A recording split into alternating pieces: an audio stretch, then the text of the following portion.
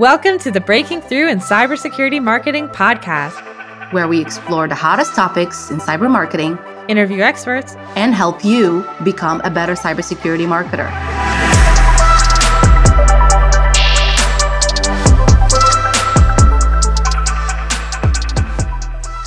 Hi, everyone, and welcome to another episode of Breaking Through in Cybersecurity Marketing. I am one of your hosts, Gianna Whitford, here with probably the best co-host in the world. Most definitely the best co-host in the world, Maria Velasquez. 99% the best co-host in the world. 9999999. Round up. And we are so excited because we have one of the very best guests in the world. He is a longtime Cybersecurity Marketing Society member. He's been here, I think, since the beginning. He hosts our Wednesday morning coffee chats with the Cybersecurity Marketing Society. You know him. You love him. He's the creator of the Diamond Award in our community. It is Andy Tzortzinis, and he is the Senior Product Marketing Manager at Sphere. Andy, did I pronounce your name right? No, but that's okay. That's amazing. I mean, Tzortzinis, let's just keep it. You may have betrayed some of your feelings about me, but it's pronounced Tzortzinis. Andy Tzortzinis.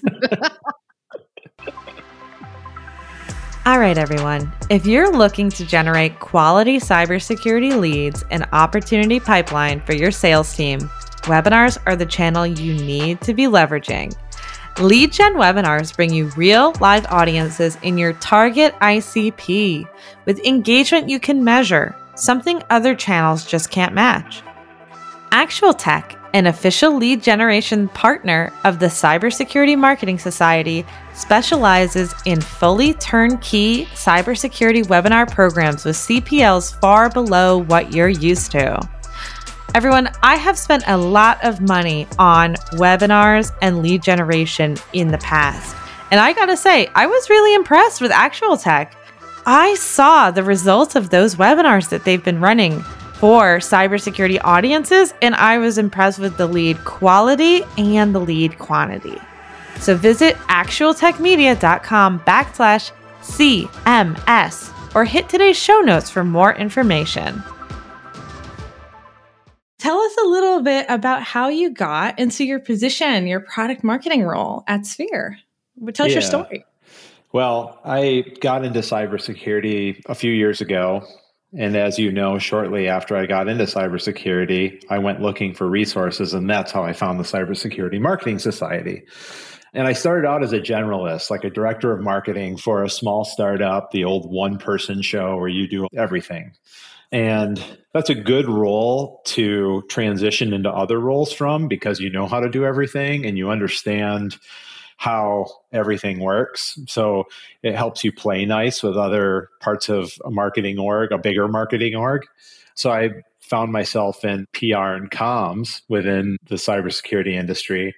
And after a layoff and a couple of layoffs, I started to notice that product marketers were like hot. Like everybody wanted a product marketer. Even when people were laying off other parts of their marketing team, they were still hiring product marketers. And so I thought, well, I know how to position a product. I know how to drive campaigns and write content and do battle cards and all that stuff. So I could be a product marketer. I mean, why not, right? So that's kind of how I started to move into product marketing. And since then, I've become kind of passionate about helping other specialists in marketing roles that are getting laid off or are RIF threatened, how to like pivot and transition into PMM roles. That's really cool. What are some things that you're helping with? What's the advice that you're giving, if you can share a few? Yeah, I mean, the big thing is just kind of, especially for people who come from content and comms backgrounds, they're near and dear to my heart because that's what I came from. And that's like, if I were to pick a function within marketing at large, that's still probably my favorite thing to do. But I was talking to people who went through RIFs and they're looking for comms roles. And they're out there, but there's not a lot of them. And at a lot of orgs, even at big orgs, they might only have one, right? But then a big org will have 10 or 12 product marketers under a director of product marketing. Like it's a big piece of the org, and there's a lot more open roles there. So I just decided to kind of coach folks on taking like that market positioning and then drilling in a layer or two, right? Like you're used to talking about it big picture, because that's where PR and comms lives, is like kind of at front. But if you're talking about product, especially if you're even talking about product in a PR role, it doesn't take that much to kind of like get a little more technical and kind of dive into like the individual kind of nitty gritty value props that live within the larger value prop that you would normally be talking about as a comms person. Does that make sense? So that's kind of what I was telling people to do, or have been telling people to do, is really focus on what you were doing before with positioning, but then drilling in a little bit so that you kind of capture the next layers down of what the product does, or in the case if it's services, which is less common these days, but what it does and what the benefits are, because you're still telling the same story. You're just telling it a little bit more deeply, if you will. Makes a lot of sense. I bet a big part of that is having the right relationships internally with those subject matter experts and being a fly on the wall on a lot of calls, right? And just taking it all in. That's definitely true. And I mean, I know from my own experience, like when I was a senior manager of PR and comms, I was regularly setting up subject matter expert interviews and writing like speaking submissions and all of that stuff. You're talking about the same topics. If you're submitting a speaking submission for OWASP or B-Sides or something, you're talking about AppSec. You know what I mean? You're talking about AppSec at a layer that's deeper than just, hey, we do AppSec, this is our platform. You're talking about what the product does, what the challenges and needs and issues that you're fixing or helping fix within the market. And it's a logical transition to me. I mean, there's two logical transitions. There's that one, and then there's people who come from product, who understand product really well. They're very technical, but they have an eye for marketing. And then you've got the other side where it's a marketing person who has an eye for product. So they can both dive in from either direction. That makes sense. A product person who has a little bit of taste. Yeah, a little flavor. Little style. Mm-hmm. Andy, you yourself made this transition. Can you maybe tell us I don't know how long it took to get from this role to that role, from the comms and the director of marketing to now I'm officially a product marketer. But can you talk through maybe some of the challenges and the things you had to overcome during all those interviews?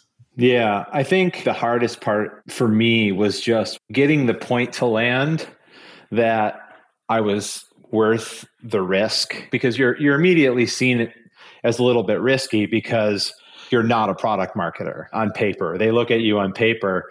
And I had the benefit of having the generalist role first, which helped a lot, because then I was talking about product. It wasn't the only thing I was doing, but it was something that I was doing.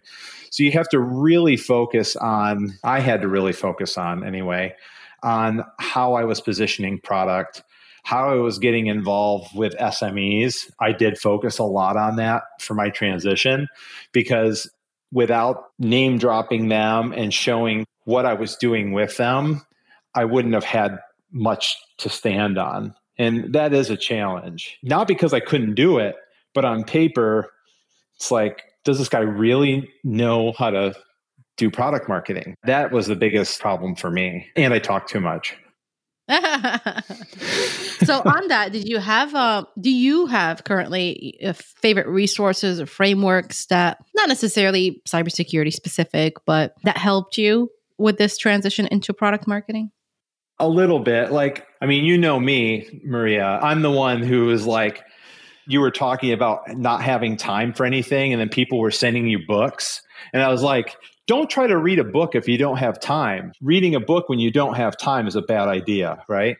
So I just focused on what I knew more than what I didn't know in the transition period. One time early on, right after one of my 2 layoffs, I saw this job posting and they asked in the application process, which 3 categories of the pragmatic framework are your strongest and weakest 3 categories. And I thought that was really interesting. And part of the reason I thought that was interesting is because at that point I was like, I've never heard of the Pragmatic Institute. Like, I didn't even know what it was. All right. That just shows you my ignorance there. But I went to it. I was like, this is pretty cool. And I did use that. Prior to that, I did get a little bit involved with the Product Marketing Alliance. The PMA is a helpful resource. There's everything from super beginner stuff to very, very advanced stuff and everything in between. And some of their networking and virtual events are pretty good. So those are some of the resources I used. That's awesome. Thanks for sharing. It's interesting. The question was, which 3 parts are you strong in and which 3 parts are you weak in? Because also product marketing is a very wide field, isn't it? Like, there's so many different sub roles in product marketing. And now you're a product marketer, Andy. Maybe you could explain a few of those, right? Like, obviously content writer. Content writer is probably a good transition into a product marketer who heavily focuses on content writing.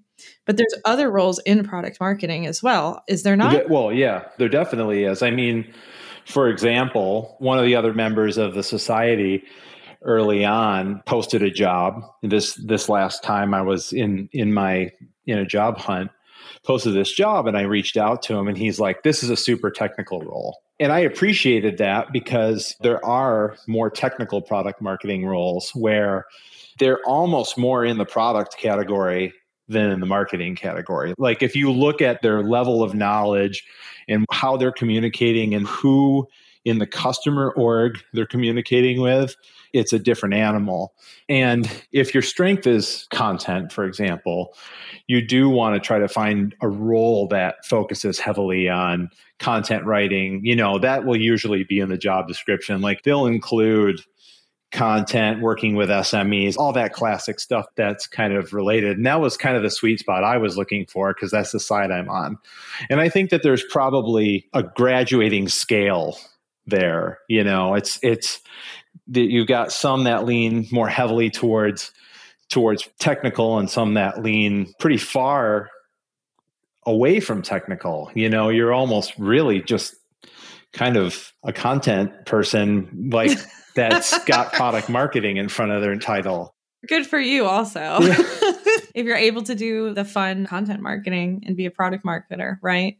So, but I think your observation speaks to a bigger thing. With all these reductions in staff and people cutting back and stuff, we've seen this trend in the market where the exit is not the immediate focus right now. Profitability is the immediate focus. And so people are cutting back on the roles that they feel don't impact revenue very closely. And so what that does is that puts a consolidation of marketing functions onto the people who are left. And I think that product marketing has become more and more of almost like a generalist role. And I think that's why generalists can be really successful in the role, because product marketers could be literally building campaigns, writing emails, not just writing content pieces for a SME, but getting more into like the nitty gritty marketing functions that are associated with that product and managing it almost like a portfolio. So rather than being like the marketing manager for the whole marketing org, which is probably a CMO or a VP of marketing or something like that, is serving that function, like kind of the overseer of all of marketing and the one who takes it up to the powers that be, you have these kind of owners, kind of like a product owner on the technical side, but it's like the product marketing owner that owns everything within their swim lane. Hi there, my name is Sean Matson, and I head up digital strategy at Checkpoint Software. We use Hushly as our primary demand platform. We use it to remove gates, we use it for our landing pages, and we use it for our resource hub. And it has improved our conversion rate by 5x. I've seen that too, because I have seen, so the classic go-to-market two-person marketing team, when you're like, all right, we're going to put some fire behind marketing, is a product marketer and a demand gen person, right? The classic, Maria disagrees because I know you always put an ops person in there, but like the classic enterprise go-to-market, like selling cyber products is product marketer and demand gen person. And I have also seen recently, and I don't know if it's a trend or if it's just where we are right now in the economy, first marketer hire, not a VP of marketing, a product marketer. Just alone, product marketer, you are the marketer for the company. Yeah, makes a lot of sense. You mentioned demand gen is one of that core team. A lot of times if you don't have MOPS in a separate role, demand gen usually takes the MOPS stuff within all of that. I rarely see product marketing being super hands-on in operations and thank God. Building nurture stuff. Yeah, I mean, well, it should actually change. That's my opinion. Because seriously, it would make the product marketer more rounded and more generalist, right? You said that the generalists do really well. Imagine how powerful that product marketer could be if they know how to build their own reports in Salesforce to understand software sales versus services sales, and then understand where the demo requests are coming from. If they're running a free trial, they need to be able to report on the success of that program. You know, like it makes a lot of sense that they need to learn that skill too. I agree with that. I think the part of it that I'm more responding to is knowing what your strengths and weaknesses are and knowing what you like to do versus what you don't like to do. And MOPS is like, I'm so grateful that there's MOPS people out there, because just like I'm glad that there's EMTs, because I would faint if I went to a car accident, but an EMT can go there and take care of that person. It's sort of like the same thing. Like, I'm so glad that there's MOPS people because I know enough to be dangerous, but maybe more dangerous to myself than anyone else. Dangerous to the organization. Yeah. Like, where did all of our reports that we had set up go? Oopsies. Yeah. Oops, I sent an email to all this segment. Like, this should not have said that. And it said test in the subject line. Yeah. And then instead of blaming the intern, we're like, yeah, the product marketer is not good at HubSpot. So he's a product we marketer. Like block their act. Not a MOPS guy. Yeah, but no, I think to the point I was making earlier about being a generalist, I agree with that. Like having some even having an understanding of it is a step above some traditional product marketers who are very much in, nothing against anyone, but like a truly traditional product marketer has a very specific function. And there's really not a lot that's tied to like the marketing operations and like the logistics of delivery and reporting. You know what I mean? It's very much about the product itself. Makes sense. Andy, could Maria be a product marketer? That's a good question. I'm going to say yes overall because I know Maria. And so I know that she could. Now, could everyone who does demand gen be a product marketer? Probably not. But I think that especially demand gen folks who are part of those smaller teams where they start to bridge some of the other functions of like a comms person, like a lot of demand gen folks handle social media and they do like all the, especially the paid social media campaigns and stuff like that. If you're able to build those, then there is a chance that you would be able to take some of that because you're writing and positioning to key segments and you're using words, terminology, and technology benefit in that messaging. So I don't see why you couldn't.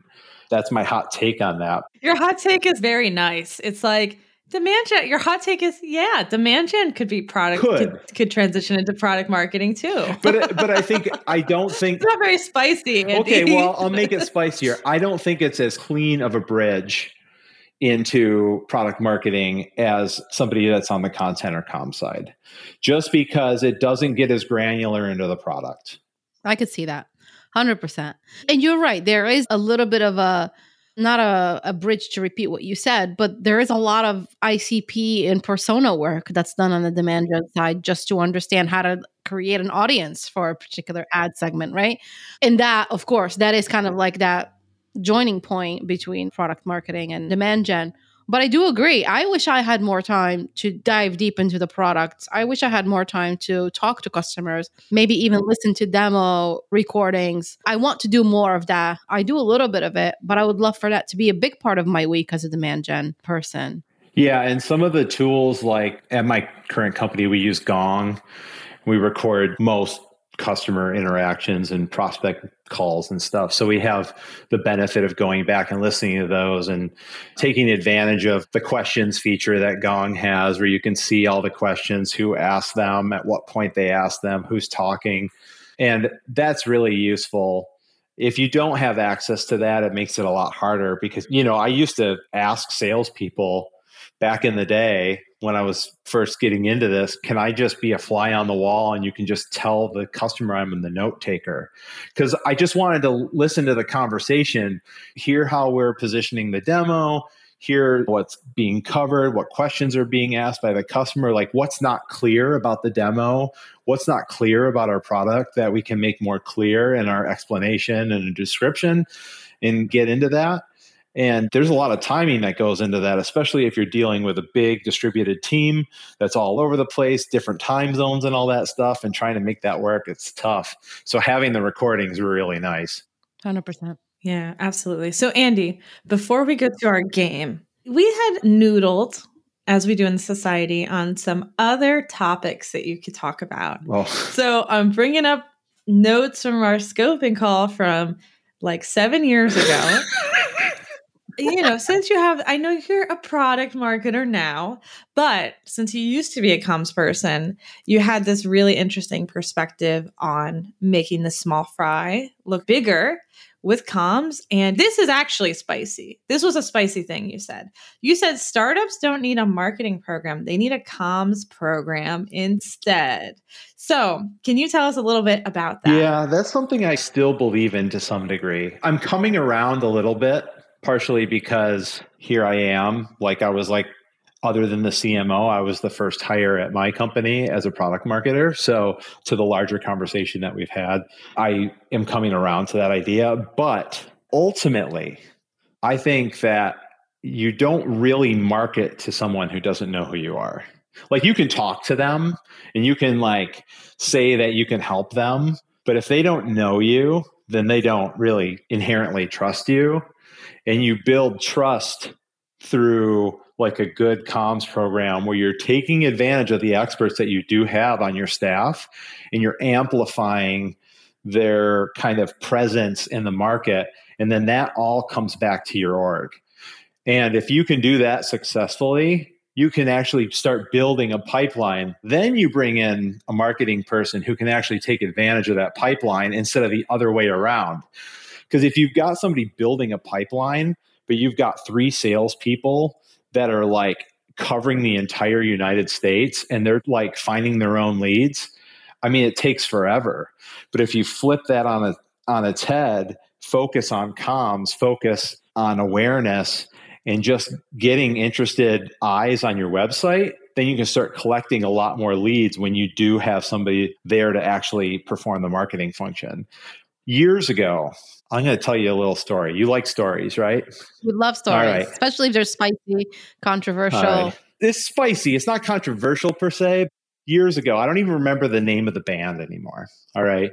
But I lived in Michigan and I lived in this neighborhood that was kind of where all the hipsters hung out, where the cool coffee shops and bars and stuff were. So you're trying to tell us, you're trying to brag about how cool you are, Andy. That's what I'm hearing. How cool I was. Yeah. Okay. 30 years ago. So not that long ago, but a while ago. So all of a sudden, these stickers, it was like a bumper sticker, started showing up all over the place on light posts and on the back of stop signs and on, electrical boxes all over this neighborhood. And nobody knew what it was. And you would be walking down the street and you'd hear people talking about what is that? It was just a word. It was just one word. It meant nothing. This was before URLs. This is a long time ago, right? So there was no URL. There was no visit this or anything. It was just the name. And everyone was curious about it. And this went on for months where you just saw these stickers everywhere and nobody knew where they came from. And then one day you saw the name on the playbill of the local bar, like this band was going to play. And there was a line down the street and around the corner. Nobody had ever heard them. Nobody knew who was in the band. Nobody knew what they sounded like, what kind of music they played. They didn't even know what genre they were. And there was a line around the corner. Like, it was bananas. It was like the most simple awareness campaign ever because it piqued people's curiosity. If you can do that, you're onto something. That sounds like a Banksy style. You've heard of Banksy, that artist that just does crazy things all over the world without, like without his name on it. People know it's him, right? That's so awesome. It was very, very clever. And I've never forgotten it, despite my advanced age. And I just kind of have always taken that example with me and tried to use it in different ways. And I think that with a good comms program, like I said a couple years ago, you can punch well above your weight with a good comms program. You can't do that with a marketing program. That's my hot take. I like it. What was on the bumper I don't sticker, remember Andy? any. I don't even. Oh boy. If I ever get back, I'm sure there's still some of those stickers like stuck on things. I have to look it up. But the band was around for a little while and then they broke up. They were all like college kids or whatever, and they all like moved to wherever they moved to and to new hipster places and around the world. And it was no more. They were a flash in the pan, but their awareness campaign was perfect. Like should be in the Harvard Business Review case study or something. I mean, think about how much it costs them too. If you look at the difference between the cost of a comms program, especially if you're working primarily in earned media and stuff like that, versus what it costs to ramp up a marketing program, there's a big cost savings there too, honestly. And now for another content tip from our partner, Content Workshop. David, what do you say to people who think that storytelling in cybersecurity is too hard to do? I tell them that storytelling is industry agnostic. Humans are biologically hardwired to think, remember, and relate in the form of story. It's why we're able to binge a new show for 8 hours a night. It's also why the best commercials don't feel like commercials. A good story, they say in advertising, is truth well told. No matter your industry, service, or product, there are endless ways to tell your story. All you need is a hero, a goal, and an obstacle. And we help cybersecurity companies achieve that. Thanks, David. Learn more about Content Workshop's storytelling services for cybersecurity companies at contentworkshop.com. All right, should we play our game? What's the game? Just kidding. Want to explain the game, Maria? Yeah, I want to hear you explain the game. I read about the game. I listened to the game. That's what I was going to say. Andy, I think you know what this game is. Okay, well, for our first-time listeners today, every guest that we have on the show, Gianna and I attempt to figure out what they would be doing if they weren't currently in their marketing role or sales or, whatever their job is. You're never going to get it. Yeah. A lot of times we do miserably. Most of the times I win and Gianna throws a fit and tries to do a redo, but then loses again. No, I'm kidding. I love you, Gianna. This is like war, So Maria, I'm doing so bad this year that Boosie, who is our podcast editor, producer. Hi, Boosie. She sent me a message that was like, you're doing really bad at this game. We should add like sound effects. And I was like, yeah. When are you going to officially lose so we could get you that loser's prize or whatever we said? And I was like, you know what? That's really funny. You should do that. But it just underscores. I just want a sash to just walk around Cyber Marketing Con later this year, like podcast that game winner. That is a sassy idea. I love that one. Right? Okay. I think I want that. Like a shiny one with like gold letters on it. Yeah. Yes. And diamonds, lots of diamonds. Yes. Right? I mean, come on. Okay. So, Gianna, do you want to go first at your guess? Yeah. And we have to there's Andy, what careers have you had that we can't? I know marketing. Have you done anything else? Well, I worked in the food service industry for a long time. That's how I made my break into marketing years ago. But I started on like the operation side, like managing restaurants and service. Okay. Oh, so Maria is going to lose because she can't say owning a restaurant. No, I'm going to lose. I know it already. Okay. So Andy, I could cheat because I know about you and I know because we're friends and you've been a member of the society forever. And I know that you have bees and you also do ceramics. So I'm not going to say potterist, which is not a word. And I'm not going to say farmer, even though my heart would go, you're making a face. So maybe I'm making the right move. I think that Andy would.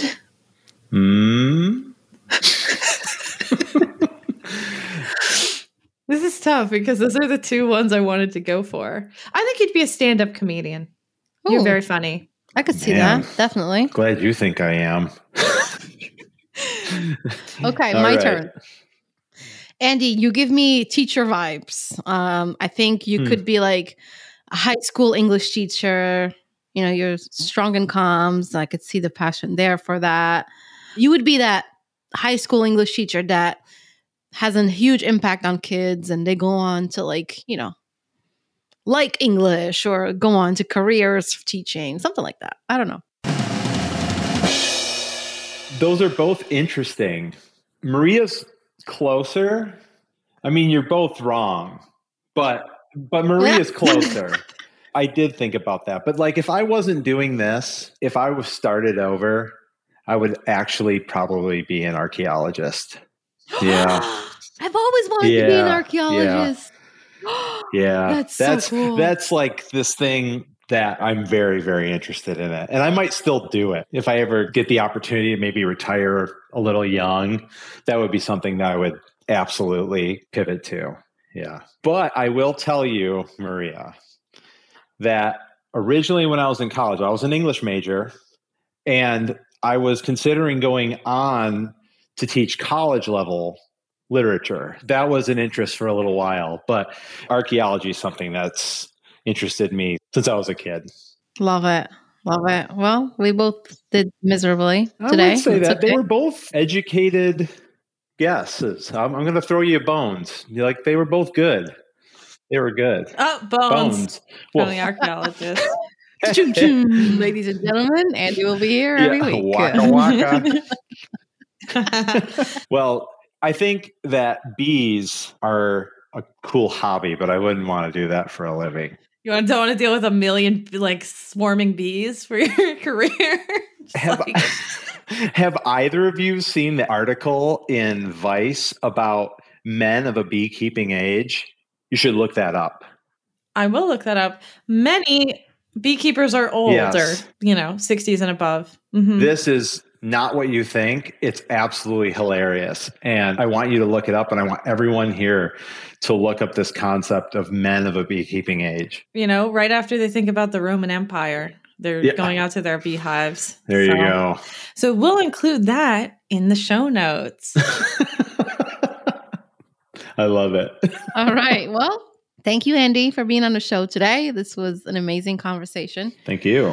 Thank you to our listeners for being such loyal friends to the podcast and to Gianna and I. Don't forget to subscribe if you haven't yet and give us as many stars as possible and tell your colleagues in marketing about this show. And if you want to be on the show as a guest, Gianna, tell them what to do. Just email podcast@cybersecuritymarketingsociety.com. And it's also in the show notes. So just click or copy paste there. Okay. Don't memorize that. Or hit us up on LinkedIn. We're there too. That is the way. Yep. All right. Thanks for listening, everyone. Thanks, Andy, again. Thanks, guys. See you soon.